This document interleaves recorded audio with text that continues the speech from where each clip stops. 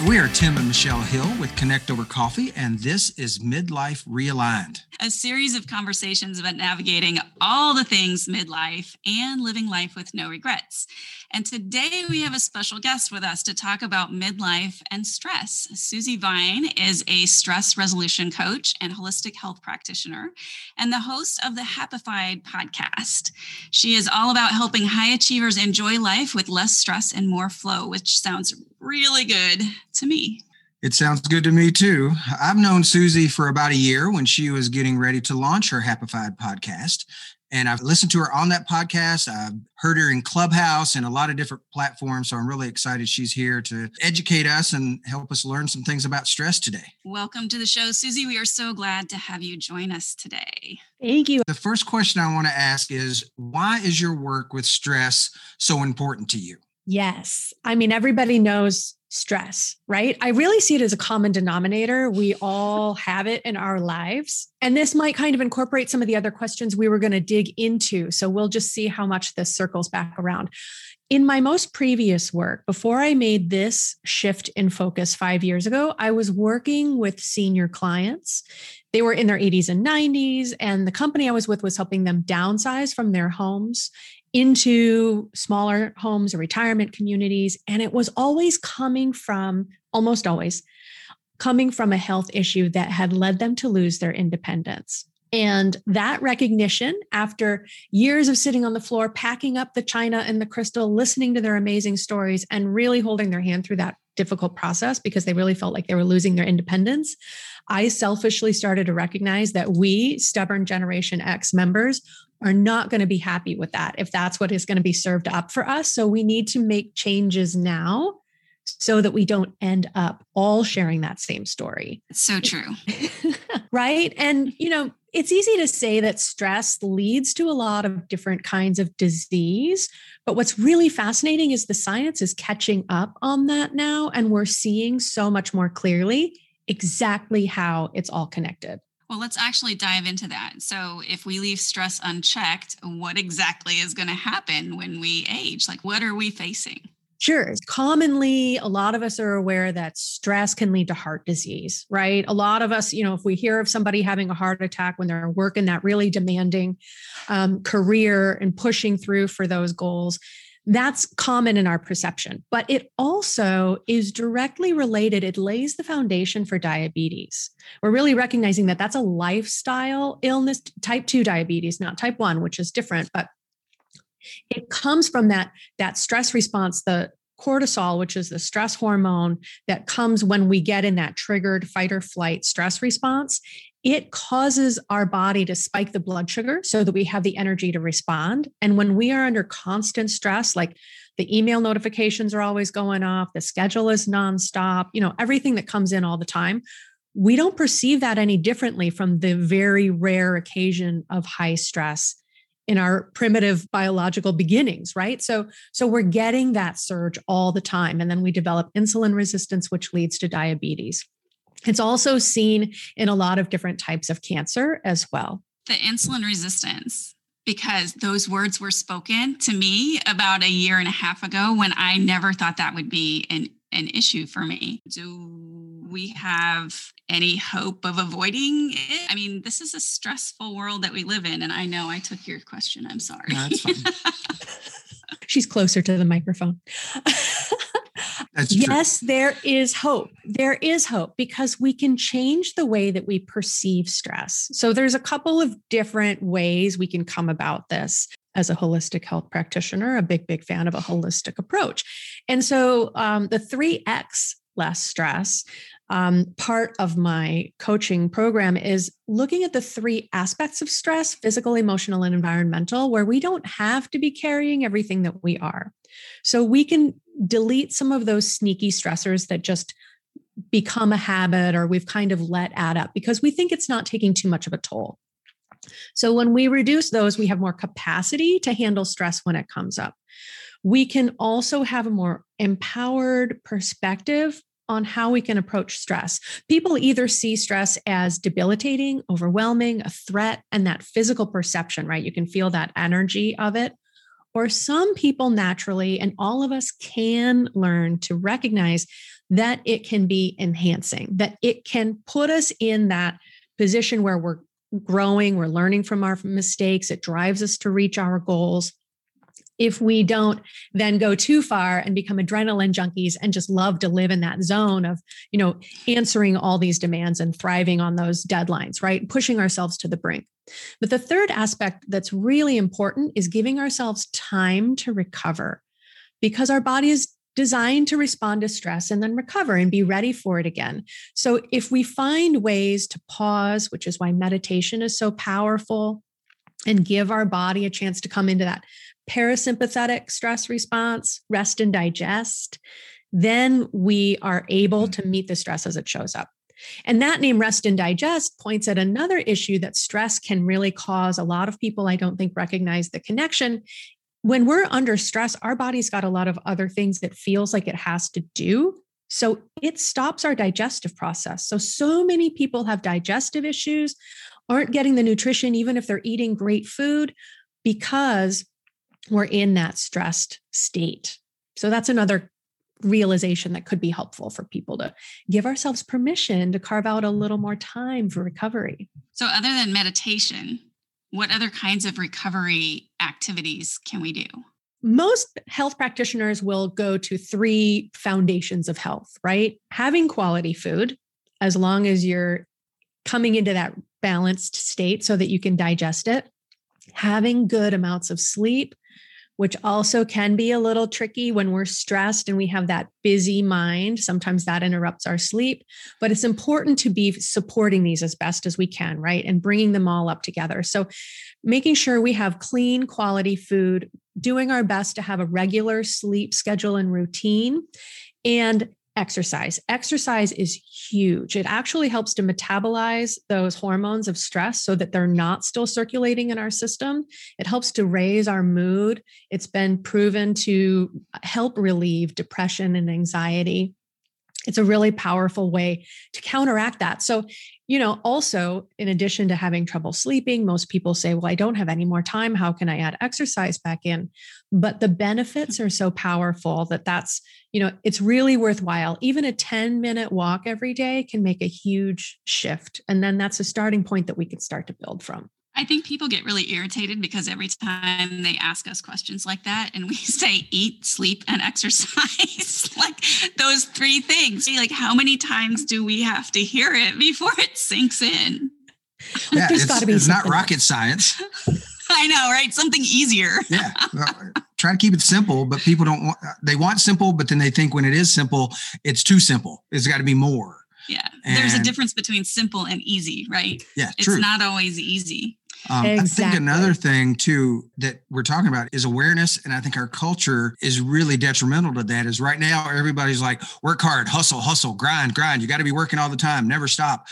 You need to work and you need to work hard, but like you said, you need to realize the balances of meditation, eating right, and sleeping to counteract the other side of that. Because cortisol is a good hormone. It has a purpose, but when we have it all the time, it's just overloaded and it messes up all the other systems. Is that what you're saying? Exactly. And it has become like a badge of honor, right? It has been for a really long time. It's interesting to me that it still is to the point, that being stressed out, working ourselves at maximum capacity, even multitasking, even though it's been completely debunked and we know we get less done if we think we're, doing all the things all the time.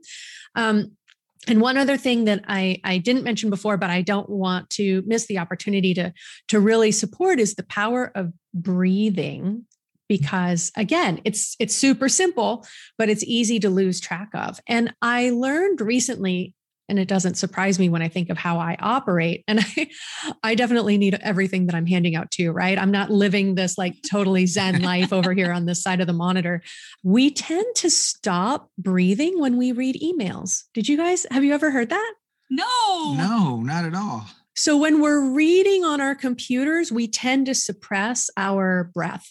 And I don't know if it's because we're expecting some stress to come up in the inbox or just that focus on reading. We just aren't paying attention. We start to shift out of that balance. So paying attention to our breath and getting in that practice of doing some good deep belly breaths now and then, so we engage our diaphragm, is really, really important. That's so interesting. Yeah. One of the things that is part of our morning practice that we have in our Morning Moments Matter box is taking a series of deep breaths. And we kept talking about it, that it's part of that practice.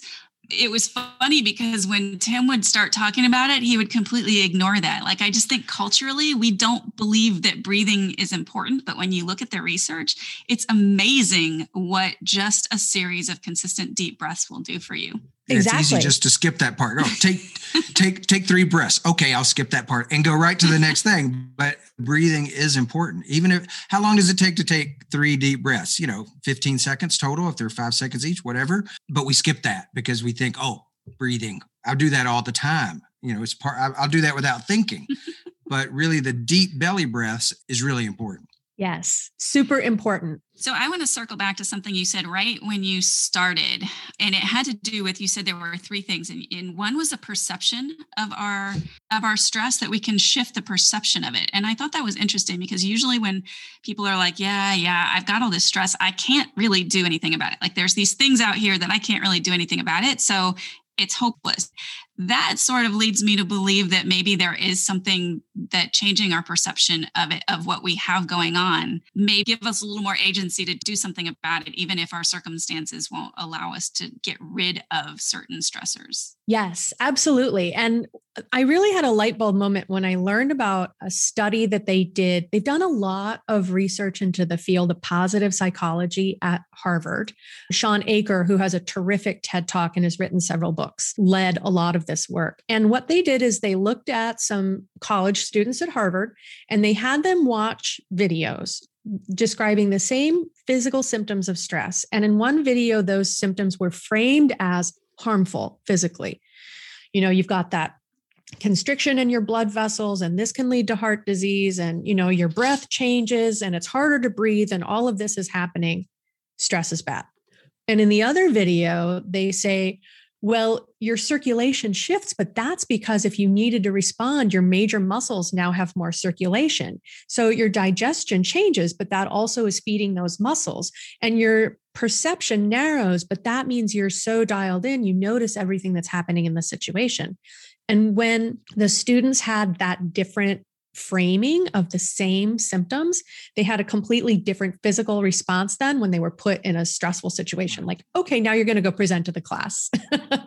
It was more of a physical response of joy and excitement rather than that typical, what we're used to seeing, that cardiac response of the constriction of the blood vessels, which over time then is what leads to cardiovascular disease. So that was a real light bulb moment for me. And I think another important thing for us to look at is what is within our control and what is beyond our control, because we put a lot of energy into things that are beyond our control, that comes up on the news, that's going on with other people. And when we start to change our attention to what is within our control and start to take action in that, we feel more empowered to have an effect in our environment and in our lives. And that, I think, then leads to having that more empowered approach to stress. Like, oh, I can choose how I'm going to respond to that meeting or respond to my boss when they come up with this demand or that sort of a thing, right? I think that's so important, because that was the other thing I wanted to circle back that you mentioned, because I know in my life that when I'm starting to feel overwhelmed and stressed, one of the easiest ways for me to get a step towards being not stressed is to clean up my desk or do something that's been kind of that underneath bothering you for weeks that you've been putting off, or something, just taking that, like those things that we can control that are in our environment, whether it's cleaning the kitchen or finally doing this project that's been sitting on my desk, or finishing something I've committed to and can't seem to get done. Like all those things add up. And if we can get the little ones out of our way, it leaves so much more room to handle the stuff that comes up that we really need to cope with. I think that kind of goes what she's saying is capacity. If we're always on full bore and we're always up here, then we can't do what we need to do. And if you can eliminate those smaller things that you do have control, it gives you some bandwidth to do the other things. So way stressed out is not what we want. And it seems like zero stress is probably an unrealistic goal. Where's the happy medium? What should we be aiming for? Yes, I agree. And another thing to remember about, that goal of zero stress, if we think that we're very, black or white, aren't we? Like it has to be full speed ahead, or we have to be like sitting in lotus position, meditating, like finding that middle, like what's wrong with meeting in the middle? Yes. And so it takes that checking in, it takes that space through meditation, through mindful breathing, through finding these opportunities to start recognizing the signals that our body is sharing with us. Because when we're going full tilt and the messages are coming in all the time, they're drowning out the signals that our body is sharing, right? So we're not understanding that we're not digesting our food, or we're not getting curious about why we're not sleeping. But if we have that space, which starts with like building these little habits, start with 2 minutes of meditation a day, build your way up to 5 and then 10, then we can start to recognize like, oh, I feel better when I do this, right? It goes back to that neuroplasticity too. When our mind recognizes we put importance on that calmer state, or understanding the signals from our body, or appreciating, the things we're grateful for. The gratitudes practice is really powerful in the same respect. It trains our brain to appreciate the things that make us happy. And then those things stand out to us more. So not only do they raise our spirits, but it also helps us be receiving these messages much more clearly, because it's learning to see differently and accept a different pace of energy to find this balance between stressed and none. Sometimes those cycles that feed on themselves, they all seem to be bad, but here's a good one, right? When we do those things and our brain recognizes they're good, they will want to do them more. And then it recognizes even more. And like that's one of those good cycles. Yeah, for sure. I wanted to go back to this, and you just brought it up again, that whole idea of that we can be eating our food and not realizing that we're not digesting it. How do we know if that's happening? Well, and I've just been watching a really interesting series. There's so many summits and series to take in all the time. I rarely commit, but this one was really great. Sure. And they were looking at how many different health issues come up from our digestion being interrupted. So if you've heard of leaky gut, right? If you have more food sensitivities or types of food that don't sit well with you, that can be because of some damage around the lining of your gut. And then your body's making an inflammatory response because the food isn't fully digested. And so it leaches out through those gaps in the gut lining. And then the body says, you're not supposed to be here. And the fight commences. So if we're not digesting our food, then there could be more sensitivity to different foods. There could be constipation is really common in people with stress, or the other end of the spectrum. So if you're just not very regular or consistent, if you don't have the energy that you would expect to be getting, if you're working on having a really clean quality diet, but you still feel really lethargic and fatigued, it's worth taking a look at, is my body really getting what it needs from nutrition? Thyroid issues too, stress can exacerbate those, but certainly digestive issues don't help, right? So if you have that kind of feeling of fatigue, or you're wired, tired, kind of feeling caffeinated without the quality coffee, it's worth getting curious. And a lot of times we're not recognizing these signals, right? This all goes back to that communication from our body. And I say all the time, our body starts by issuing requests. And when we don't hear them, it starts issuing demands. And that's when we really get sidelined with those major health issues. If we were going to, aside from the whole kind of generic prescription of eat right, sleep better, and exercise, is there something that's more related to actually taking stress out of our lives? Is there like one thing that you could say, this is where I would focus first? And actually addressing the things that stress us out. So one practice that I like to recommend, and it is a practice, just like meditation and yoga, right? We're not geniuses at it right out of the box. And so in other like not super stressful situations, maybe you're driving and people are being clowns on the road around you, or you're watching the news and you're getting a little bit triggered. I like to encourage people to start practicing a pause and pivot So when something comes up and you feel yourself responding to it, it starts to get you agitated or other emotions are coming up. Find even a split second to pause and get curious and ask yourself, am I responding to this situation right now? Is it just what's happening in this second? Or is it something from earlier in the day that I haven't taken the time to deal with? Or does this trigger an older emotional response or story? Because when we don't acknowledge our emotions and help them resolve, just acknowledging them is like 80% of the battle, and help them move along, then they're waiting to be triggered by other situations, right? So if we pause and get curious and have that question brings us out of that stress response, because it brings us back to that prefrontal area of higher thinking and back to where we have more choice in what we want to call out. And so that's the pivot then, as you have that opportunity to say, well, what would I like to do? I'm feeling this. What emotion would I like to call in? What outcome would I like to support happening? And so that pause and pivot helps to bring us out of that reactive stress state and give us so much more power in this present moment. So that's an exercise that I find really helpful. It's helped me. And again, you have to kind of warm up to it. So don't wait until you're having an argument with your partner or something like that. But right, it's really hard to get perspective in that moment. But it's I have no idea what you're talking about. No, there's no stress in my marriage. Never. No, not at all. I like that. I like the pause and pivot. It helps you reframe the whole word pivot. Yes, I've had a problem. Well, I've had a problem with the word pivot since the pandemic because everybody uses it and it seems to be overused. So anytime I hear it, I just like tense up. But I've gotten better. You need to pause and pivot every time you hear the word pivot. That's true. Ooh, let me get another cup of coffee. We should dive into that. Yeah.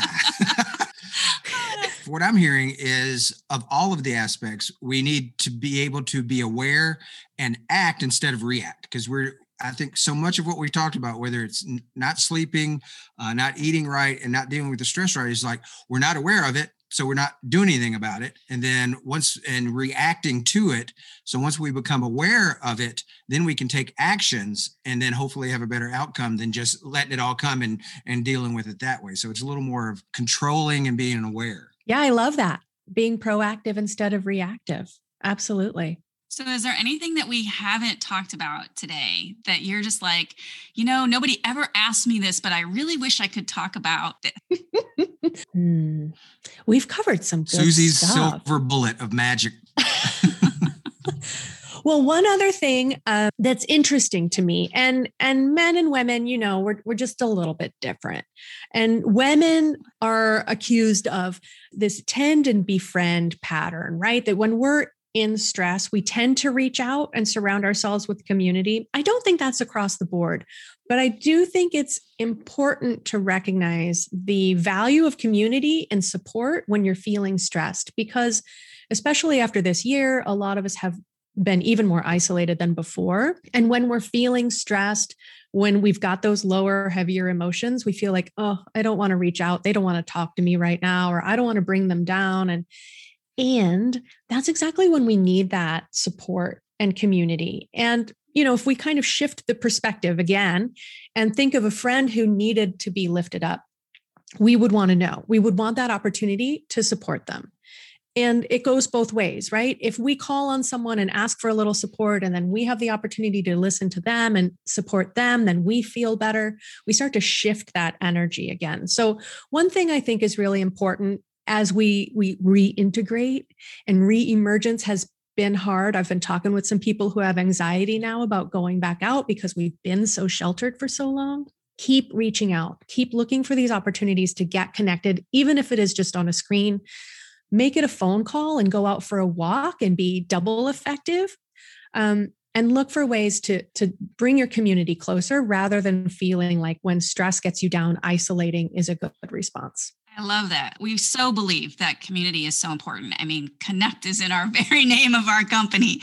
And so, yeah, I'm so glad you brought that out. That's really good insight. I had that exact conversation with my son about a week ago, just the idea that when we have not even kind of regular stress, but depression or whatever, that's when we need people most, and when we have the least energy and the least inclination to ask for help. And so, yeah, I love that. And to put things in place before you get into that place where that becomes a natural place to turn, instead of having to do that when you're already in a place of stress or depression or anxiety, because that's not the time to set those habits up. Absolutely. I love that point. That's terrific. Yeah.